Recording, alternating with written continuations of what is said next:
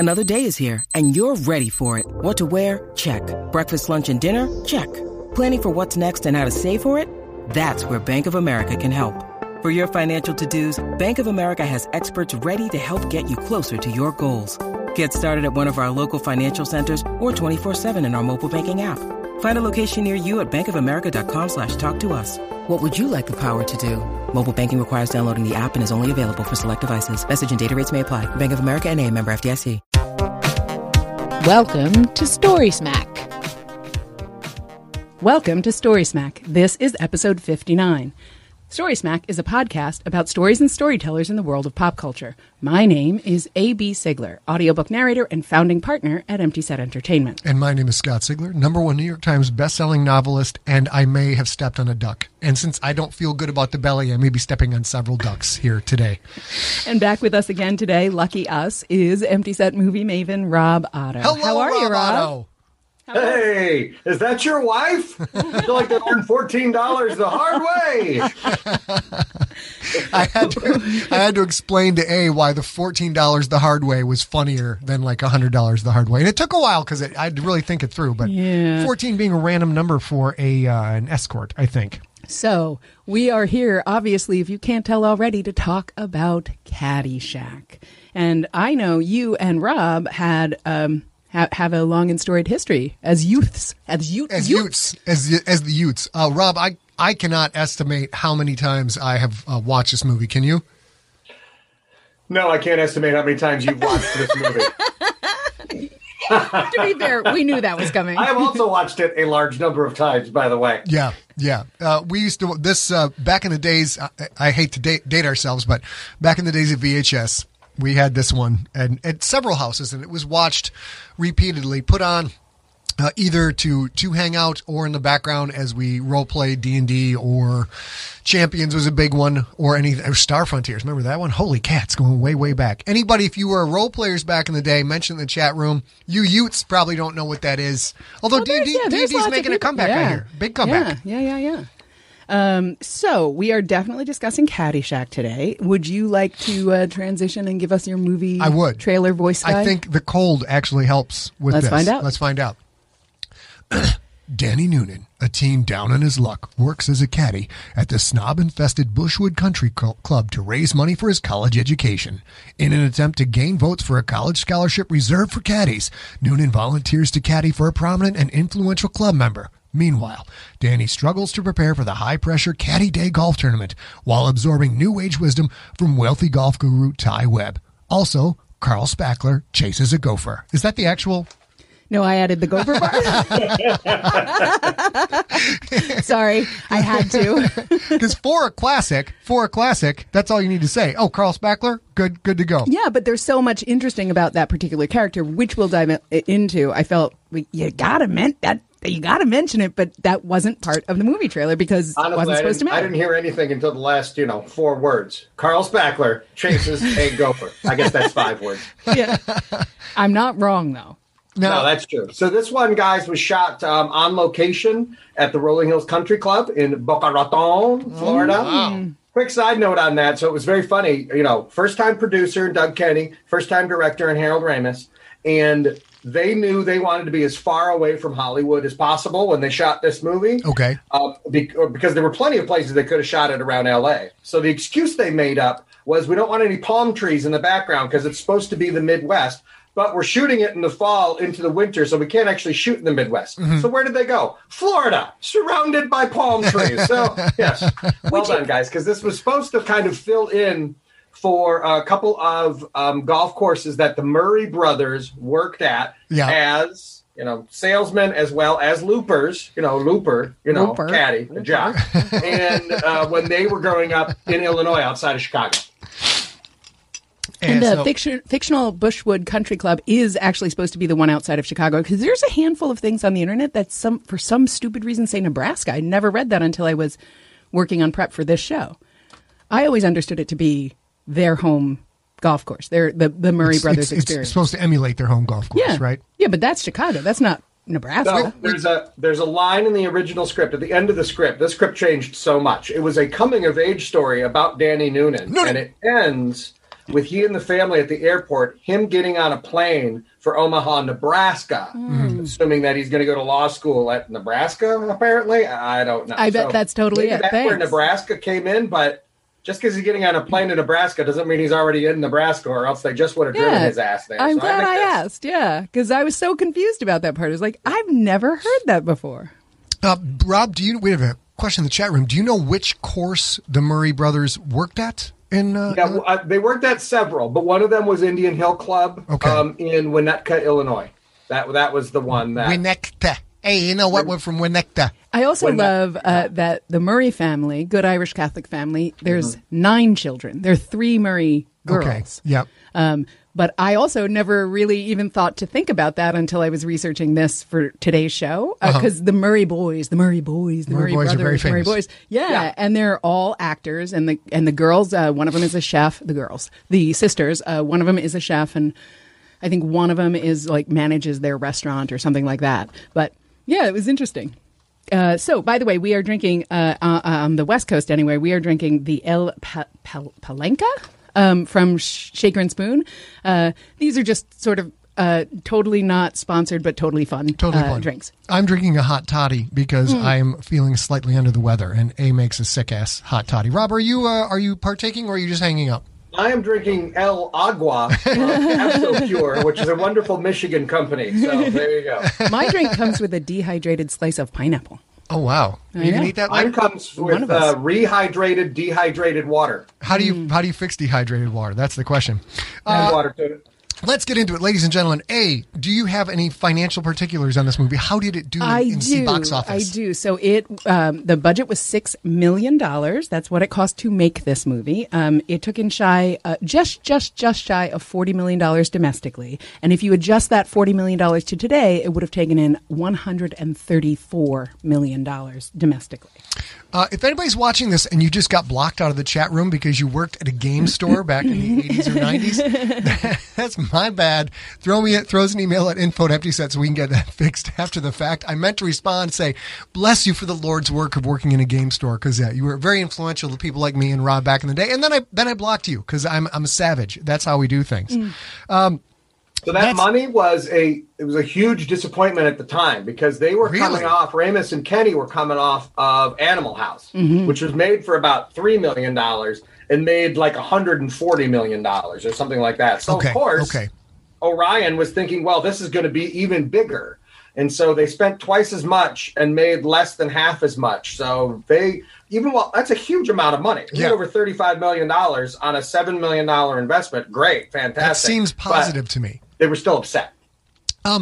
Now, is there any kind of, have either of you guys, I could look this up too, anybody gone in and seen after the fact merchandising, VHS, DVD, etc.? So there is a whole bunch, of course, to talk about on the internet. People talk about this movie all the time, just like the last one we did. And yes, the thing that saved this movie, it's sort of like Trolls 2. It didn't do well at the box office. Not that Trolls 2 had a box office, but it got this cult following.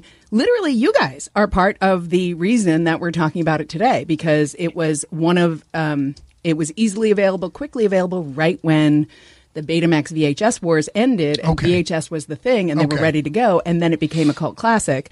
And I think it's deserving of its cult classic status. It's kind of a little picture into the 1980s. It's incredible. We're going to talk about it. We're going to start out by breaking down the cast, since we're going to be including scriptwriters and directors in the cast. A lot of the juicy details of this movie are going to come out as we discuss it. But let's talk about Hollywood royalty in the field of comedy. There's very, very few like this. Let's go to the actors. Starting out with the late, great Harold Ramis. Caddyshack was his directorial debut. He was also one of the co-writers for it. He went on to write, direct, and or produce 23 films and TV projects. He died at 69. Oh, yeah. From autoimmune vascular. I'm just saying, if you got to die at an age that's not like 180, 69 is a good number to go at. He also acted in dozens of projects throughout particularly Stripes, which I think is his absolute standout. He was so accomplished. He was so accomplished as a creator, and I think this is relatively unusual for a person who focuses on comedy, that President Barack Obama released a statement on his death. Yeah. So when Harold Ramis died, which was way too soon, President Obama said, when we watched his movies, from Animal House and Caddyshack to Ghostbusters and Groundhog's Day, we didn't just laugh till it hurt. We questioned authority. We identified the outsider. We rooted for the underdog. And through it all, we never lost our faith in happy endings. President Obama ended his statement by saying he hoped Ramis had received total consciousness, which, of course, is a reference to a line from Caddyshack. Yeah, and we have a rough script that we go through for these shows, and I had never heard that President Obama had honored him. And then when I read that last night, I was like, "You son of a bitch, Obama!" It got a little wet in the room, a little bit dusty. Yeah, I was just like, "That's." I don't know.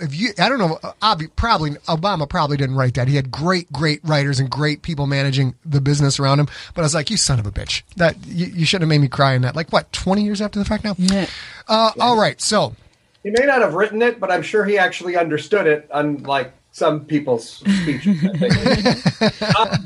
So, big thing that you guys mentioned, first directorial project for Harold Ramis. So, again, the Orion Pictures was so giddy over the moon that they threw a couple $1 million at a stupid college movie that they never had any expectations at in Animal House that turned into a huge boon for, the folks at National Lampoon, which is where both Doug Kenny and Harold Ramis came from. Mm-hmm. That when they said, okay, well, we'll sell you this movie, but Harold has to direct and Doug has to produce. So a first-time producer, a first-time director, on location, thousands of miles away from Los Angeles. It's crazy to think about it. Now, there are some one big story that I think is probably apocryphal, and Harold Ramis has denied it, but supposedly on the first day of shooting, he walked up to the first camera that was set up and looked in the wrong end. Which you think that's a pretty good start to the first day, right? Now, a couple of stories that he has never denied is that they were getting ready for the very first shoot, and this is the smart thing to do. If you've got a first-time director, you surround them with assistant directors and cinematographers that really know what the hell they're doing. Okay. And so they did this with Harold, and so they're getting ready for the first shot, the big wide-open shots that they did on the golf course, right? And the cinematographer says, okay, so where do we want to set up the cameras? And Harold just kind of looked around and said, well, how about over here? And so the cinematographer said, really, you want to shoot right at the all the trailers and craft services and the makeup tent? And Harold said, oh yeah, well, maybe we'll set up over here. And he said from that point forward, he just asked the cinematographer where he thought they should set up. That's the way you should do it. That's the way you should do it. I was just about to say that. That doesn't make him a terrible director necessarily. No. That makes him a willing to learn. And, of course, he earned out. He got a whole lot better, well, not during this shoot, but he got a whole lot better, a whole lot faster, which is lucky for us. And, Rob, Doug Kenny has quite a track record, as I understand it, in the world of entertainment. Yeah, I mean, Doug Kenny came from Harvard, where they were doing the Harvard Lampoon, which has been around for, more than 100 years. Mm-hmm. And they decided when they graduated, they just didn't want to stop doing it. And so they made the National Lampoon. And that's really where all these threads come from. And you think about anyone on that initial SNL cast, just geniuses, the Murray brothers, everybody. A lot of Second City. Gilda Radner, they all came out of National Lampoon. Second City, yeah, was a feeder. Oh, I didn't know that. Yeah. Exactly right. And so Doug Kenny was the one who ended up writing this movie, and he really brought everybody in. And so he co-wrote this with Harold and with Brian Doyle Murray, one of the Murray brothers. Mm-hmm. They also did Animal House, which is really how this whole thing got off the ground. And so, it's really once Kenny decided they were moving into movies, he quit the National Lampoon, just kind of moved forward from there. Okay. And then once Animal House was a huge hit, Kenny and Ramis were able to do it. With one caveat, which is they didn't have a huge budget, but they needed someone that the Orion Pictures would look at and say, that is a verifiable movie star. Okay. And until they got that, nobody signed off. But then they got Chevy Chase to sign on to this movie. He was just coming off the movie Foul Play. Okay. Huge hit with Goldie Hawn, had already been on Saturday Night Live, and Chevy Chase was the reason this movie got made. One of the things I love about that is if you're here in 2020 and you think about, and somebody had asked you that at a bar trivia night, pretending we could have bar trivia nights. No, I know. But had that come up at a bar trivia night, so the movie wouldn't get greenlit until they got a star. Mm-hmm. In 2020, which actor would you guess was that star? Because in 2020... Oh, you mean in retrospect, looking at the cast now, which one do you think got him the money? And of course, I think everybody, because the movie is shaped around Bill Murray's character. Yeah. Well, shaped around the gopher, but we'll talk about that in a minute too. But, you know, that isn't where the movie started. So even when it started, they needed Chevy Chase. So both ways, because also the way the movie ended up, Carl has a much bigger role than he should have. And of course, now in 2020, Bill Murray is, you know, a national treasure, weirdo national treasure. And so you might guess him at a bar, but you'd be wrong. Yeah. In retrospect, if you had a second guess, it probably still wouldn't be Chevy Chase. It'd be Rodney Dangerfield. Absolutely. It feels like Rodney. We're going to get to Rodney in a little bit, but it feels like he was a huge star at the time. Rob, now Kenny has this amazing success, right? Mm-hmm. And then, but it did not go well for him. As sometimes happens in Hollywood, people have massive success, don't handle it well. He didn't handle it well either, apparently. No, and it didn't help that, you know, that he was doing about 4 pounds of cocaine every day. That might have had something to do with it. But no, it was, listen, he's one of those guys, Doug Kenny was one of those guys, if you ever read his autobiography, that no matter what he did, he never thought it was good enough. He also craved attention from his father, who just thought he was making dirty movies and silly magazines and never gave him any of that credit either. Mm-hmm. And so no matter what happened with Doug Kenny, it wasn't good enough. Now, he looks back at Animal House and says, okay, that actually was good enough. That was a huge success. Okay. But then, of course, the pressure to outdo it lands on your shoulders. Mm-hmm. And when Doug Kenny saw the final cut of this movie after they added more gopher, which I know we will get into, he was so depressed. He was like, this is awful. He actually kind of broke in on a press junket that they were doing with, you know, before the movie to try and sell the movie. Came in drunk as a skunk, telling everyone who would listen how shitty this movie was. He hated the final cut. He hated what he thought Hollywood did to it. He hated that they even took away the coming of age story and changed the whole story.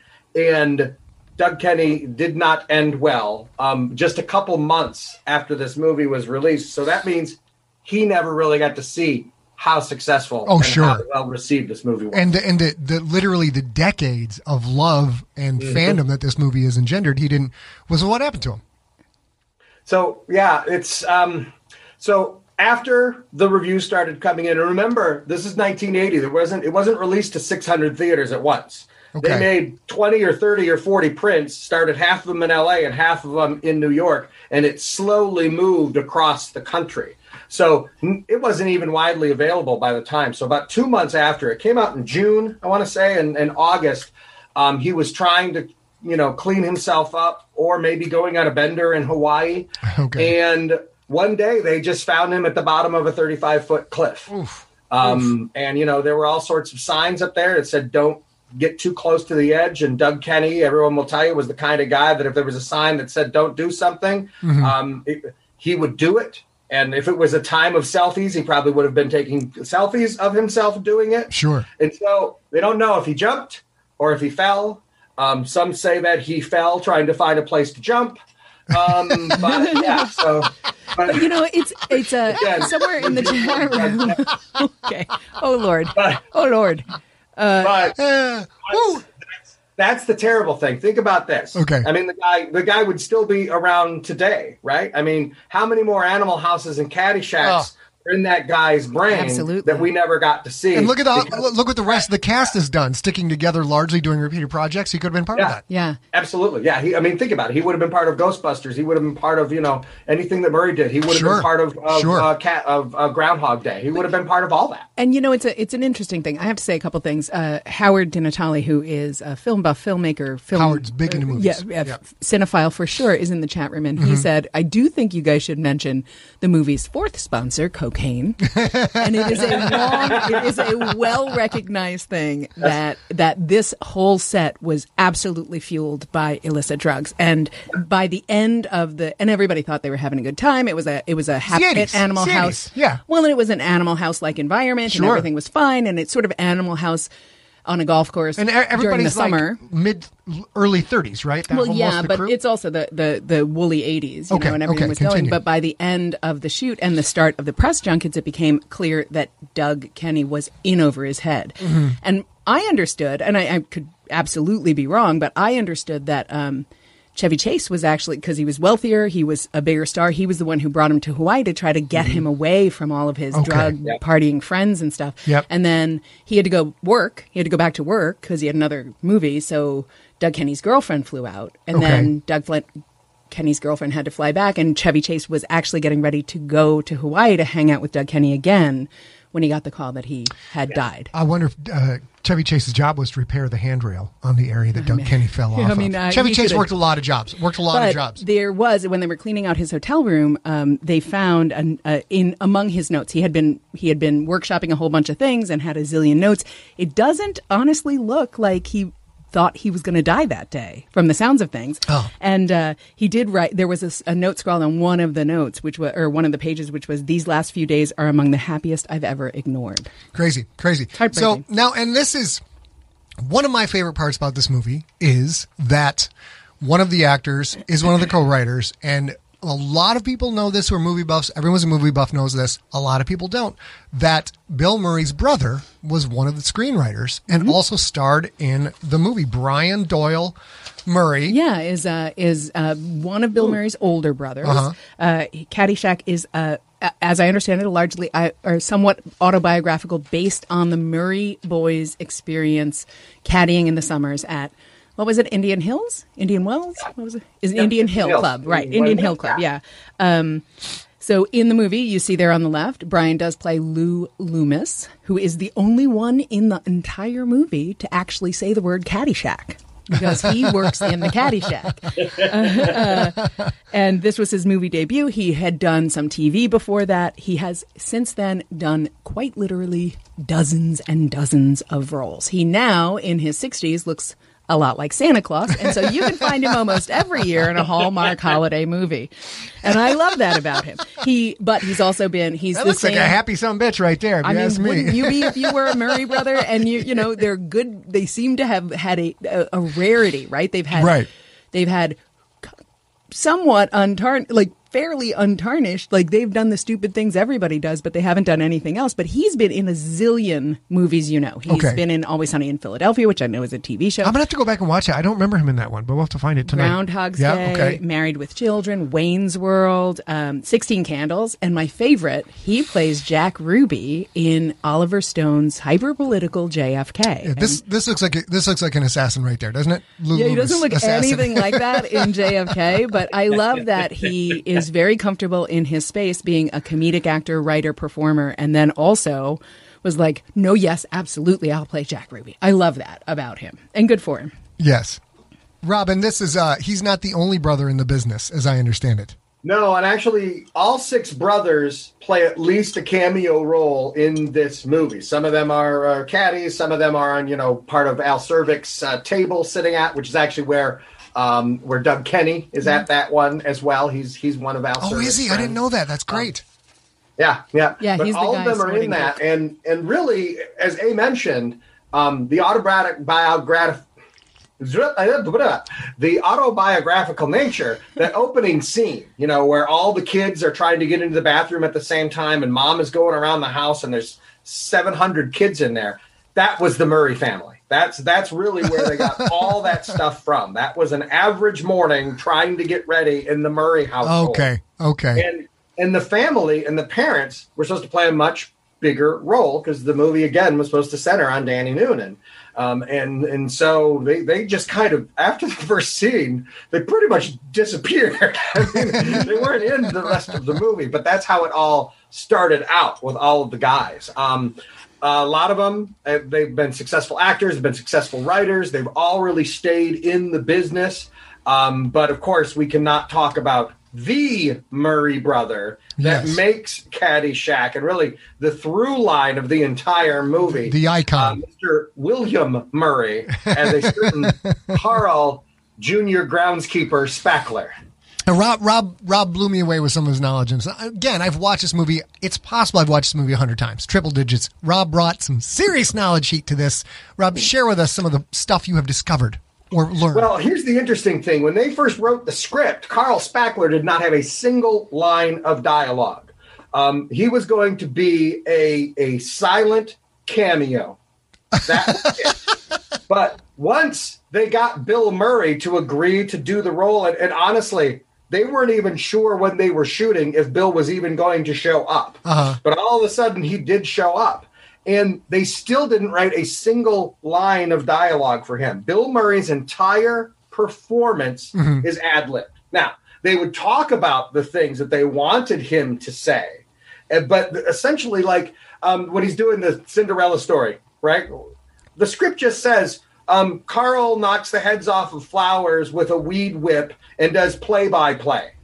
Okay. That was it. And he went on for 30 minutes, which they cut down to about 5 minutes or so. And it's gold. It's absolute gold. Everyone quotes that line. Sure. And it all came right off the top of Bill Murray. That's what a freaking genius he was. So they knew Bill from Second City in Chicago. That's where he knew Harold and he knew Brian Doyle Murray. For those that don't know, Second City was largely an improv comedy troupe. So most of what they would do is they get these comedians together with a loose structure of what the scene they wanted to do. And part of the thrill was it was a different show every night because they're playing off each other and improvising and doing things in the moment. So when you talk about turn on the camera and let Bill Murray, here's your one plug line, go crazy for 30 minutes, that's in his sweet spot, right?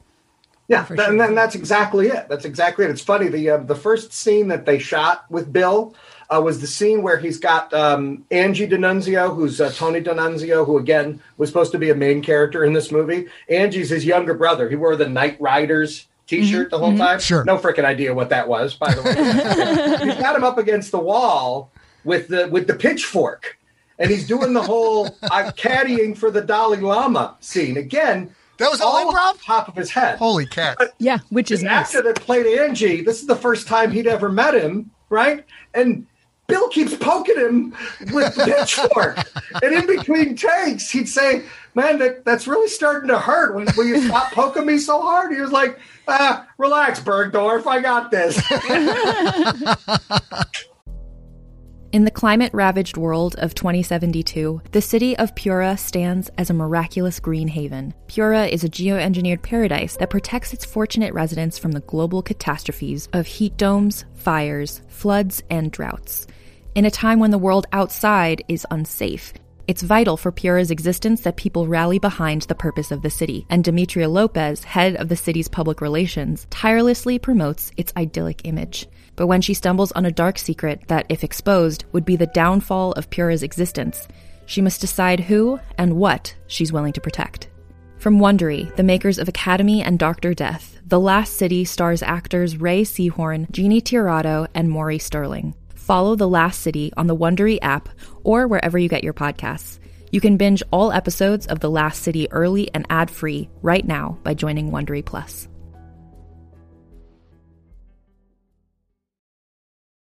Greetings, adventurers. Today we're excited to introduce you to a new story, Dark Dice, a horror podcast that blurs the line between actual play and audio drama, where the story is determined by the roll of the dice.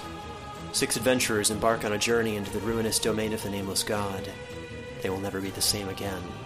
One of the players is not what they seem after a doppelganger, a creature that can assume the form and voice of whatever it kills, infiltrates the team. As the players are picked off and replaced one at a time, can they figure out who the monster is before it's too late? Can you? Here's a quick example of what our show sounds like. The shambler with the jar of liquid inside of him. Soren Arkwright let loose an arrow that cracked the glass, passing through the spine of the creature. The shambler still managed to maintain its forward momentum, but stumbled as it eagerly tried to bite and swipe at Soren, landing near his feet. As Jeff Goldblum has now joined our cast, Dark Dice is available however you listen to podcasts. It's like unbelievable. We've got, and Bill Murray has gone on, of course, to do just dozens of movies It's incredible. I mean, this list doesn't even do him justice. I got a huge list in front of me, and it's Stripes, Tootsie, Ghostbusters, Razor's Edge, Little Shop of Horrors, Scrooge, Ed Wood, Kingpin, What About Bob, Groundhog Day, Space Jam, Rushmore, Groundhog Day. See, I did it. Groundhog Day. Royal Tenenbaums, Lost in Translation, Zombieland, and like 50 more. It's incredible. He was one of the most prolific actors over the last 40 years in Hollywood. And he had done one movie. He did Meatballs prior to this. Oh, God, Meatball. How could I not? Oh, my God. Summer Camp. It's incredible. That was the only movie he had done. But it was enough proof that he worked on screen and could control the camera. Because before that, we'd only seen him for about a year when he took Chevy Chase's spot on Saturday Night Live. But that was it. And he came in and just exploded. Just took the movie over. And still a Titan. Gets to do anything he wants to do. But what would this movie be? What would this movie be without one of my most beloved actors that I just adore, Mr. Rodney Dangerfield? Hey, jeez. My head like that, get a free bowl of soup. John Viscar just mentioned he showed up and he's eating soup out of a hat. So, it looks good on you, though. Yeah. My dad loved Rodney Dangerfield. Coach loved Rodney Dangerfield. Still does it say. So we watched anything with Rodney Dangerfield we could on it. Of course, when this movie came out, it was just unbelievable. His real name was Jack Roy, which is new information to me. A found that out. I didn't know that. Plays. Wait a minute. What? Yes. I have to interrupt. What? So Rodney Dangerfield spent a goodly amount of his life. He started as a Borscht Belt comedian, of course. He's a Brooklynite of Jewish descent. Okay. And so he totally was a Borscht Belt comedian, but he wanted a bigger, broader life. And every role that he got that was at all dramatic was fine, but he looked and sounded like a Borscht Belt comedian. Okay. So he created Rodney Dangerfield as an act, just like Andy Kaufman. Get the fuck out of here. And if you talk to his widow talk, and he did too at the end of his life, he was like, it was sometimes hard for him that, he made this I don't get no respect persona, and he did it so well that he absolutely usurped himself. So he himself didn't get any respect. Rodney Dangerfield got a ton of respect. But Jack Roy was actually, I think, Jacob Cohen, born Jacob Cohen. Jacob Cohen. Yeah, and changed his name to Jack Roy to get away from the Borscht Belt thing and wanted more. And he had a few serious roles, but not terribly many. And it was upsetting for him. Another comedian who is just worth an absolute crap ton of money, who's done very well for himself, that has a similar story, is Larry the Cable Guy. Yeah. Larry the Cable Guy doesn't get a lot of respect these days. No, hey, you know what I'm talking about. He doesn't get a lot of respect because of the red state type comedy that he does. But that's completely a character. It's nothing like the guy in real life. And he just made so much friggin' money. He said he would just stick with it. Jack Varney is also Ernest. Ernest. Is that guy too. Yeah. Anyway, sorry to interrupt. That's right. I'm surprised by that. Rodney plays Al Cervic. Dangerfield lists this as his favorite role of his long and storied career. So, of course, as I mentioned, when he shot Caddyshack, he was already a very successful stand-up comedian. He was a regular on Carson and all the other shows, decade of appearances and on variety shows, comedy tours. His role in Caddyshack pretty much just took his persona of Rodney Dangerfield and just brought it to life.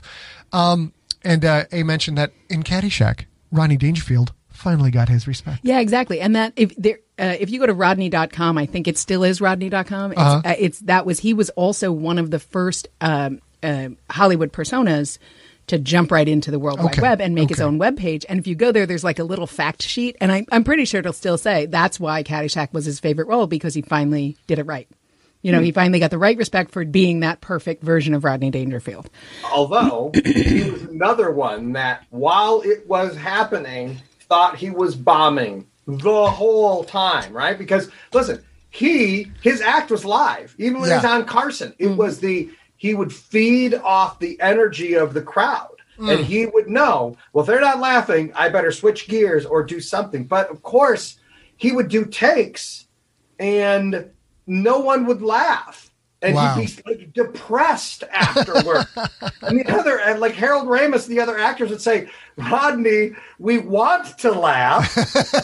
Laugh, it's going to ruin the audio, and you're just going to have to do it over again.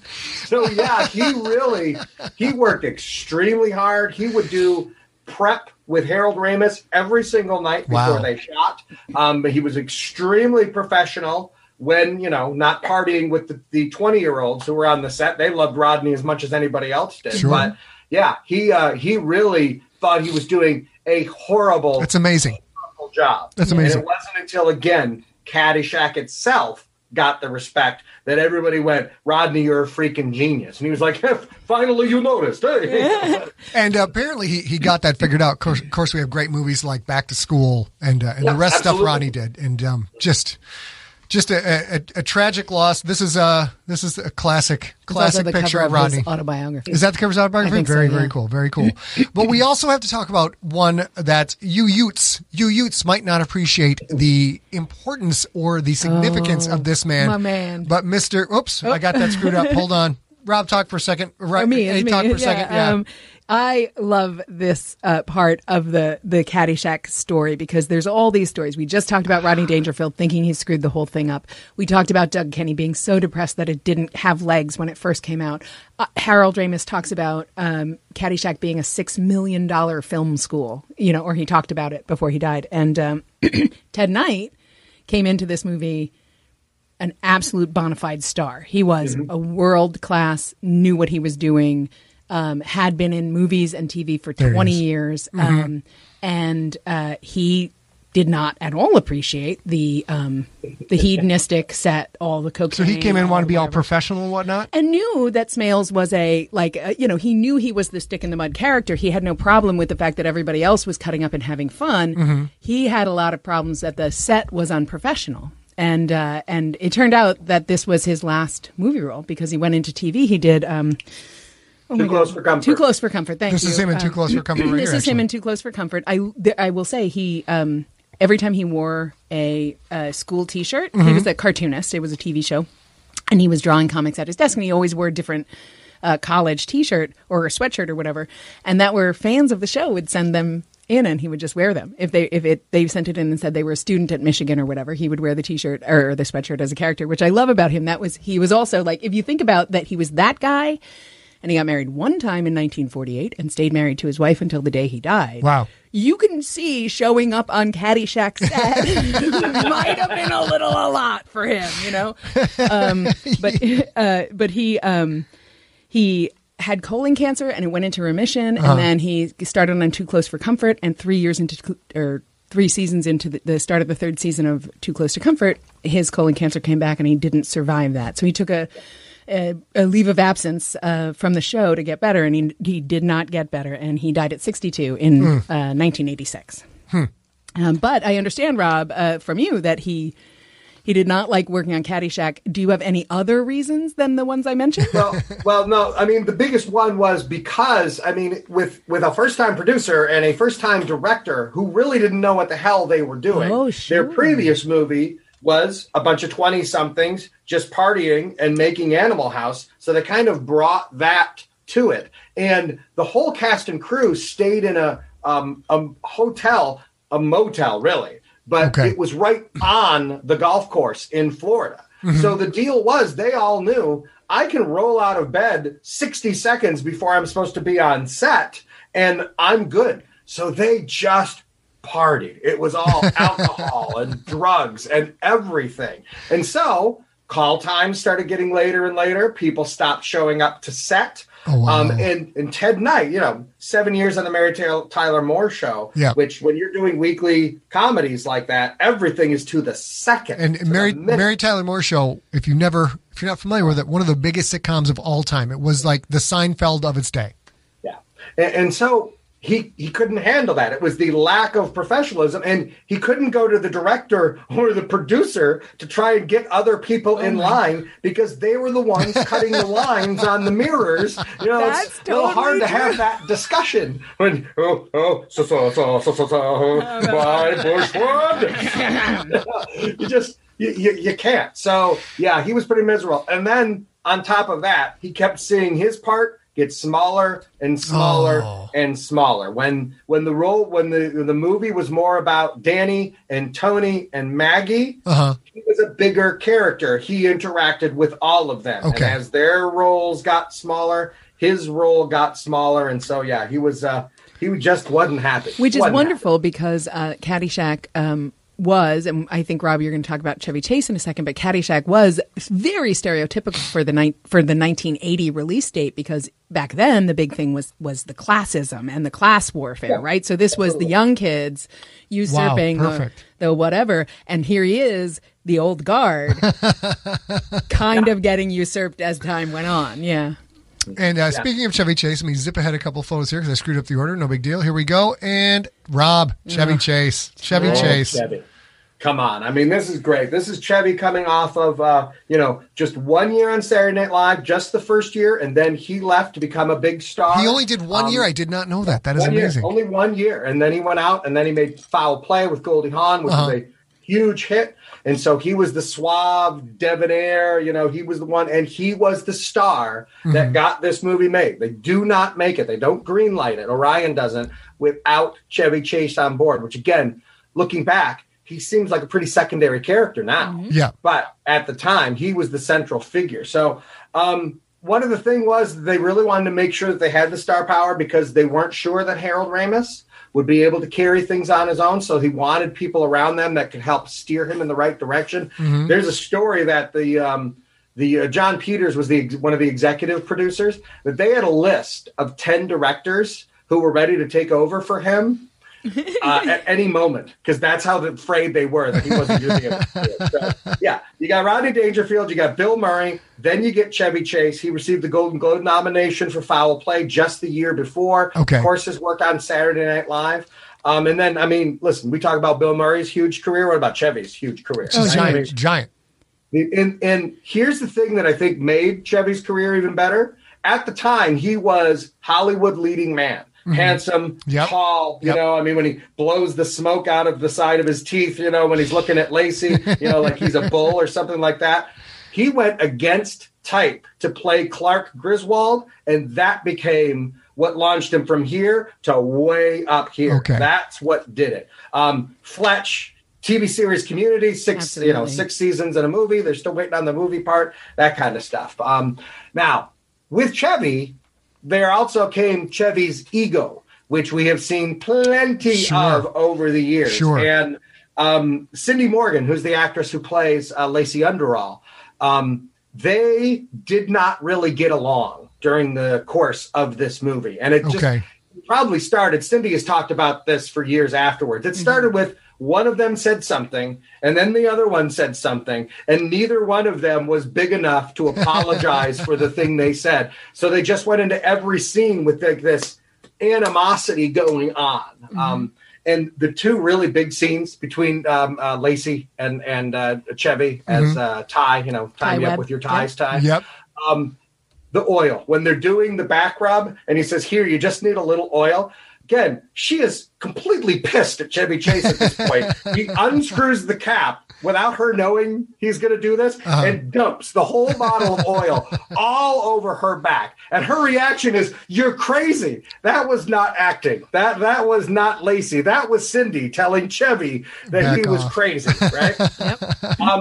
And then the second scene is when they're at the piano. So this was actually in between takes. She was getting her makeup touched up. And Harold just said, hey, Cindy, come over here and sit at the piano just for a minute. I want to workshop something with you and Chevy, right? Wow. And so she sits down. She's pissed at him. She barely wants to look at him. And he starts playing the little song, right, and does the thing with the tequila. I was born to love you. Let's see. What I was born to lick your face. Right. I was born to love you, but you were born to love me first. Why don't we go into the bedroom? But what Rob is about to say is he did the tequila shot. Yeah. Right? So they got 2 tequila shots lined up, and she doesn't know what he's doing. He takes the tequila, because she said something like, I don't know. I don't really know how you're supposed to do this. He throws the tequila over his shoulder. He snorts the salt and then sucks on the line and then starts playing the song.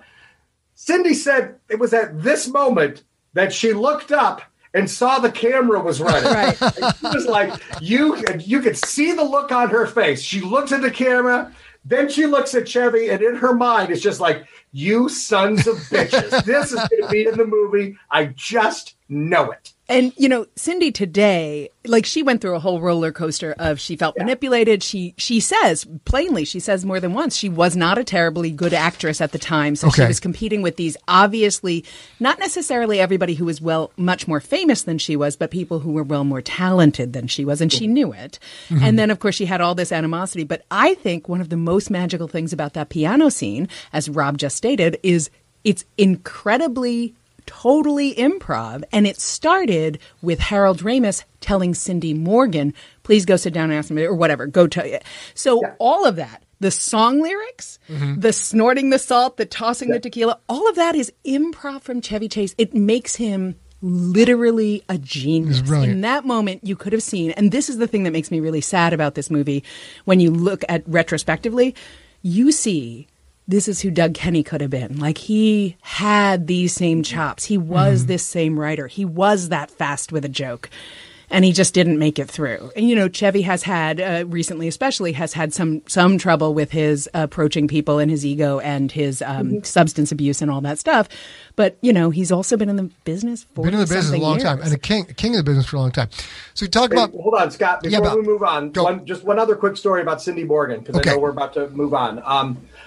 During when the love scene with her and Danny Noonan in the judge's bed, they actually, John Peters sent photographers from Playboy to the set that day. They were actually going to do a mini spread on her to help promote the movie. They never asked her. They never told her. Whoa. And she said, listen, I don't have a problem getting naked. No worries at all. It's for the movie. It makes sense. It makes it more real. She said, but you can't just expect me to do this for anybody else except for the movie. And so she refused to do it. And John Peters was going to try to force her to do it. And Harold Ramis eventually stepped in and said, listen, if she's not comfortable doing this, we're not doing this. And so I give him a huge amount of credit for that. And her. Yeah. I mean, this is 1979, right? This is, there was no women's lib in Hollywood in the 70s and 80s. It was all about you're a piece of meat and we're going to use you however we want to use you. And we don't even have to ask permission. She said, that's not how it's going to work with me. And she deserves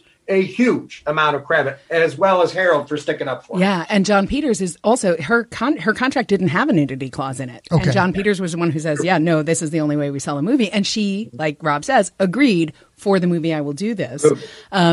But it was supposed to, it wasn't supposed to be there. And then when this happened, not only did Harold Ramis stick up for her and she stick up for herself, but she fired her agent because her agent agreed with John Peters. Her agent was just like, he's one of the biggest producers in the world. Can't you just do it once? And she was like, no. Bobo, do what he says. It's fine. It's going to be fine.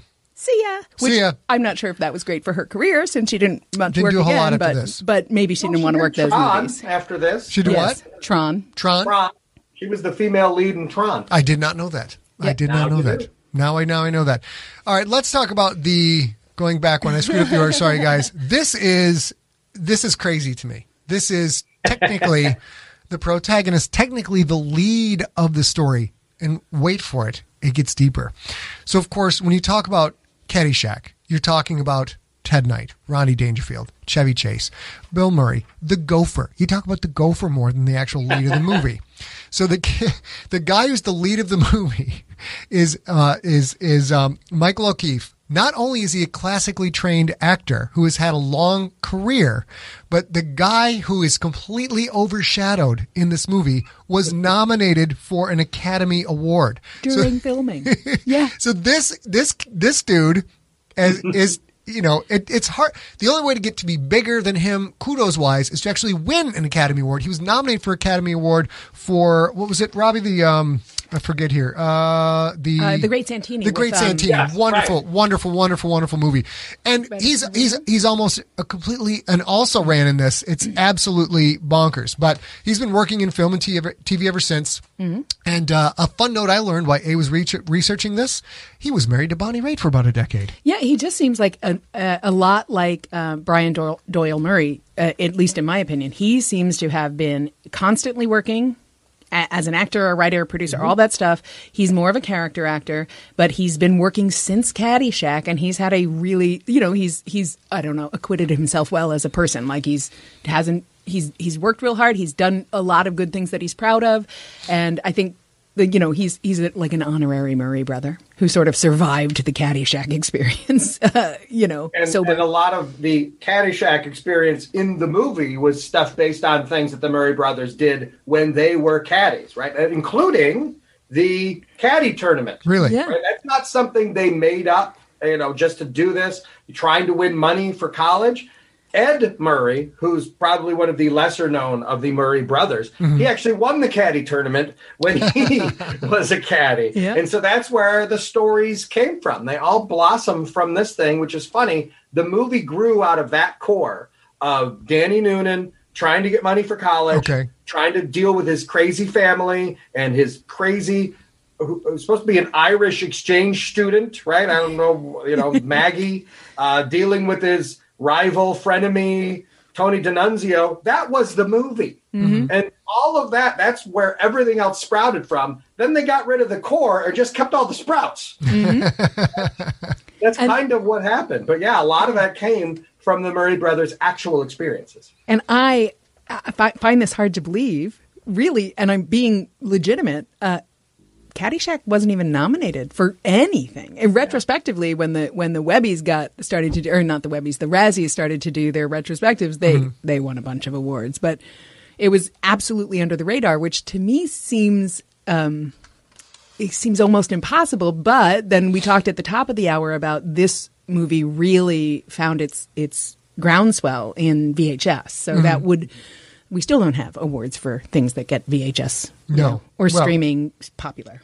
I guess so, and that will change the face of awards moving forward. But now you get a lot of stuff winning awards for streaming. It's dominating. In, now there's Emmys, a Webby, etc. Yeah, now there's a Webby and stuff, and Emmys, but there weren't before. There weren't those sort of things, especially not in 1980, of course. Well, there wasn't movies that originated on streaming services are getting nominated for Oscars now. Yep. I mean, it has become an entirely different thing. But back in the day, I mean, it was the invention of the VHS and the VCR and video cassette rental places. That's what made the movie. This could have easily been a forgotten movie.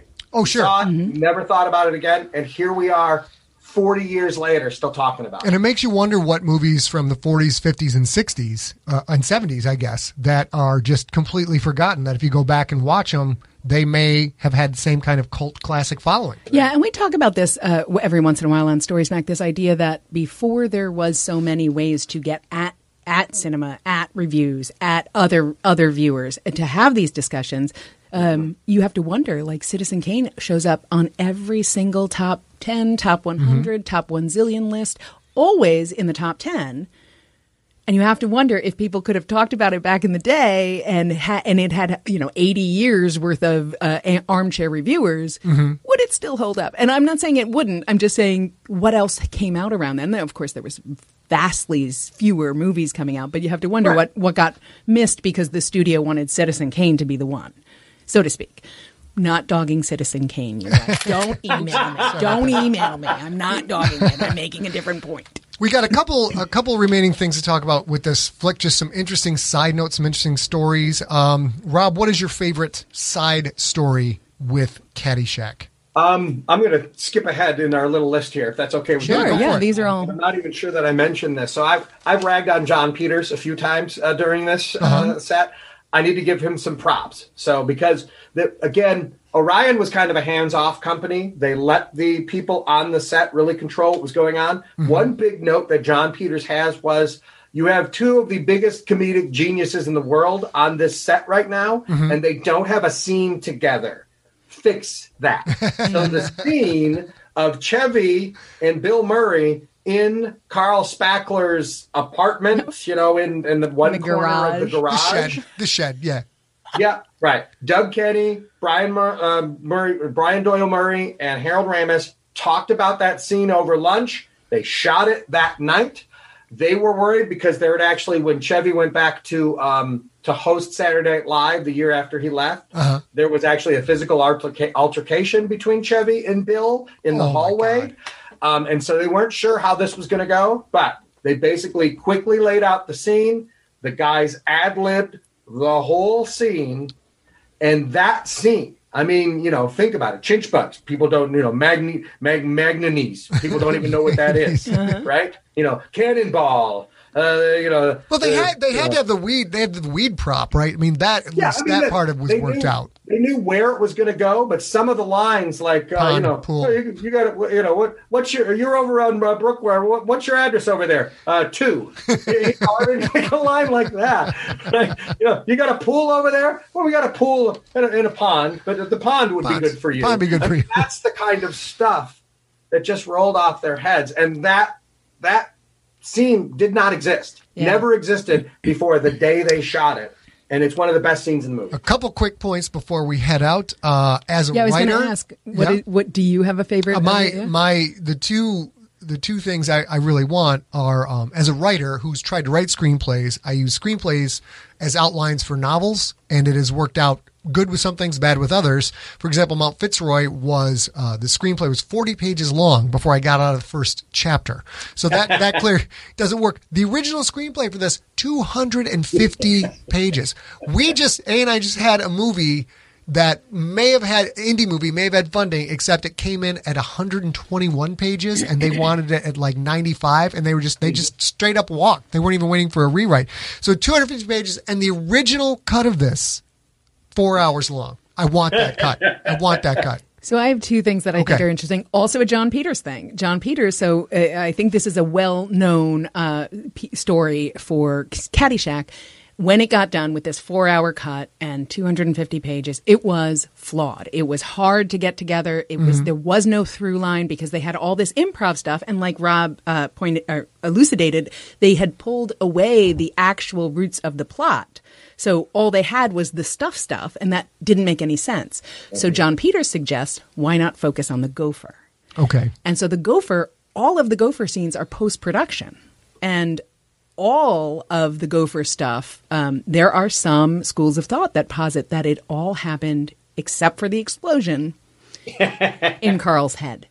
Like he created all of that, which is why he's the only one who really interacts, other than that groundsman, the Simpsons groundsman. Got to kill the golfers. Yeah. Other than that, like, don't let that happen again, because that guy gets a complaint from a member. Comes to Carl. Carl makes it his life's work. And I find that fascinating that maybe nobody else, there wasn't ever any other gopher. But I also find this. During the review, I read, I think it was on Vox maybe, I read this thing, which for me totally works. Here on Story Smack, we wanted to review Up in Smoke a while back, and Scott and I started to watch it. And we were like, oh no, this doesn't hold up. And the thing is, in a way, for me anyway, Caddyshack doesn't quite hold up, but it kind of does hold up. It's a wonderful movie. So I saw this and I thought it was perfect. Alden Ford, I think he was writing for Vox, says, in the end, what's great about Caddyshack is that it's a museum piece. It's sort of a specimen. It's a fish growing legs and learning to breathe air. From an evolutionary perspective, it's absolutely fascinating. But you don't laugh all that much when you're in a museum.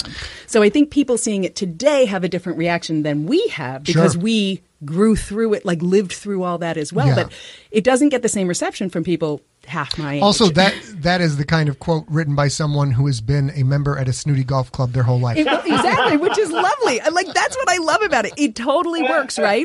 But I'm not sure that, well, I'll say this, but it's super obvious. Like, this movie was not going to get made today.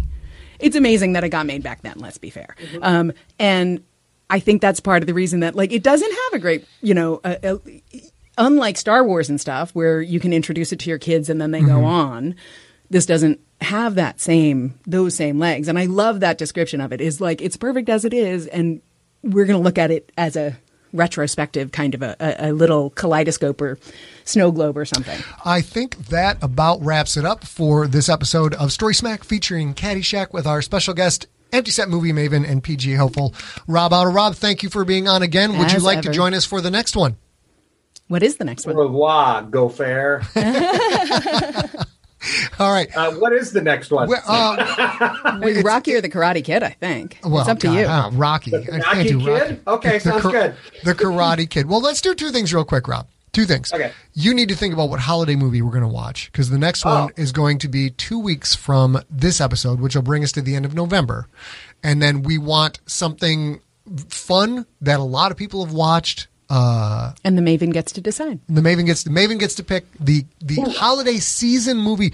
Doesn't have to be Christmas, doesn't have to be Thanksgiving, but it's got to be holiday season related, and it can't be Die Hard. It cannot be Die Hard. Because we've already story smacked that. So I think the next one we will do, since it's had a resurgence, and it was in the Gizmo tournament, we're going to go with Karate Kid. Nice. There's a lot of fun stuff in the Karate Kid. Great. A lot of follow-up. I'm in.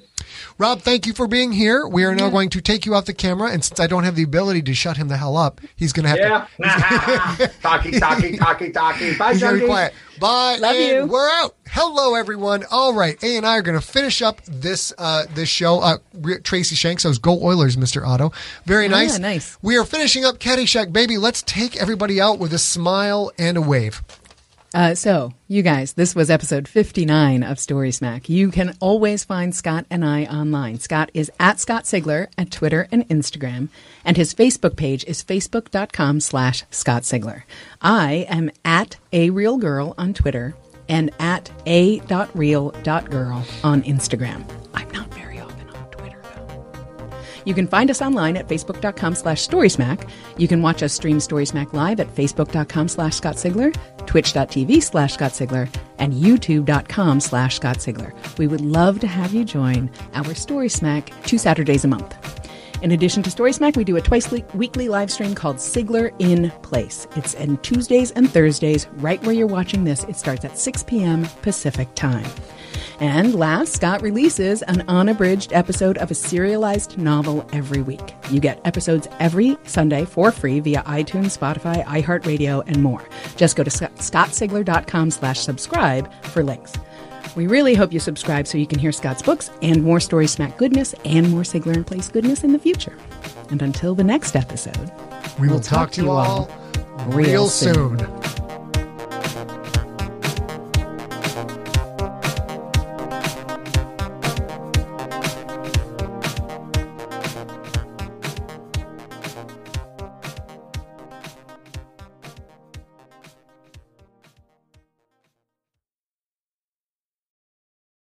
Hey there, it's Rachel Ballinger, and I am extremely excited to invite you to Rachel Uncensored. It's my podcast where I sit down and get real with my friends and celebrity guests, where we talk about all sorts of topics. And sometimes we might be under the influence when we do so. We cover things from personal stories to hot-button issues. And it's the only place on the internet you can find an uncensored version of me. It's a side of me that you might not have seen before because it's not the most family or brand friendly. But don't worry, I'm still sort of slightly a decent human being. If you're intrigued, then make sure you check it out. New episodes drop every Wednesday. You can find it on Apple Podcasts, Spotify, or wherever you listen to podcasts. Trust me, you won't want to miss out on the fun and candid conversations we have here on Rachel Uncensored.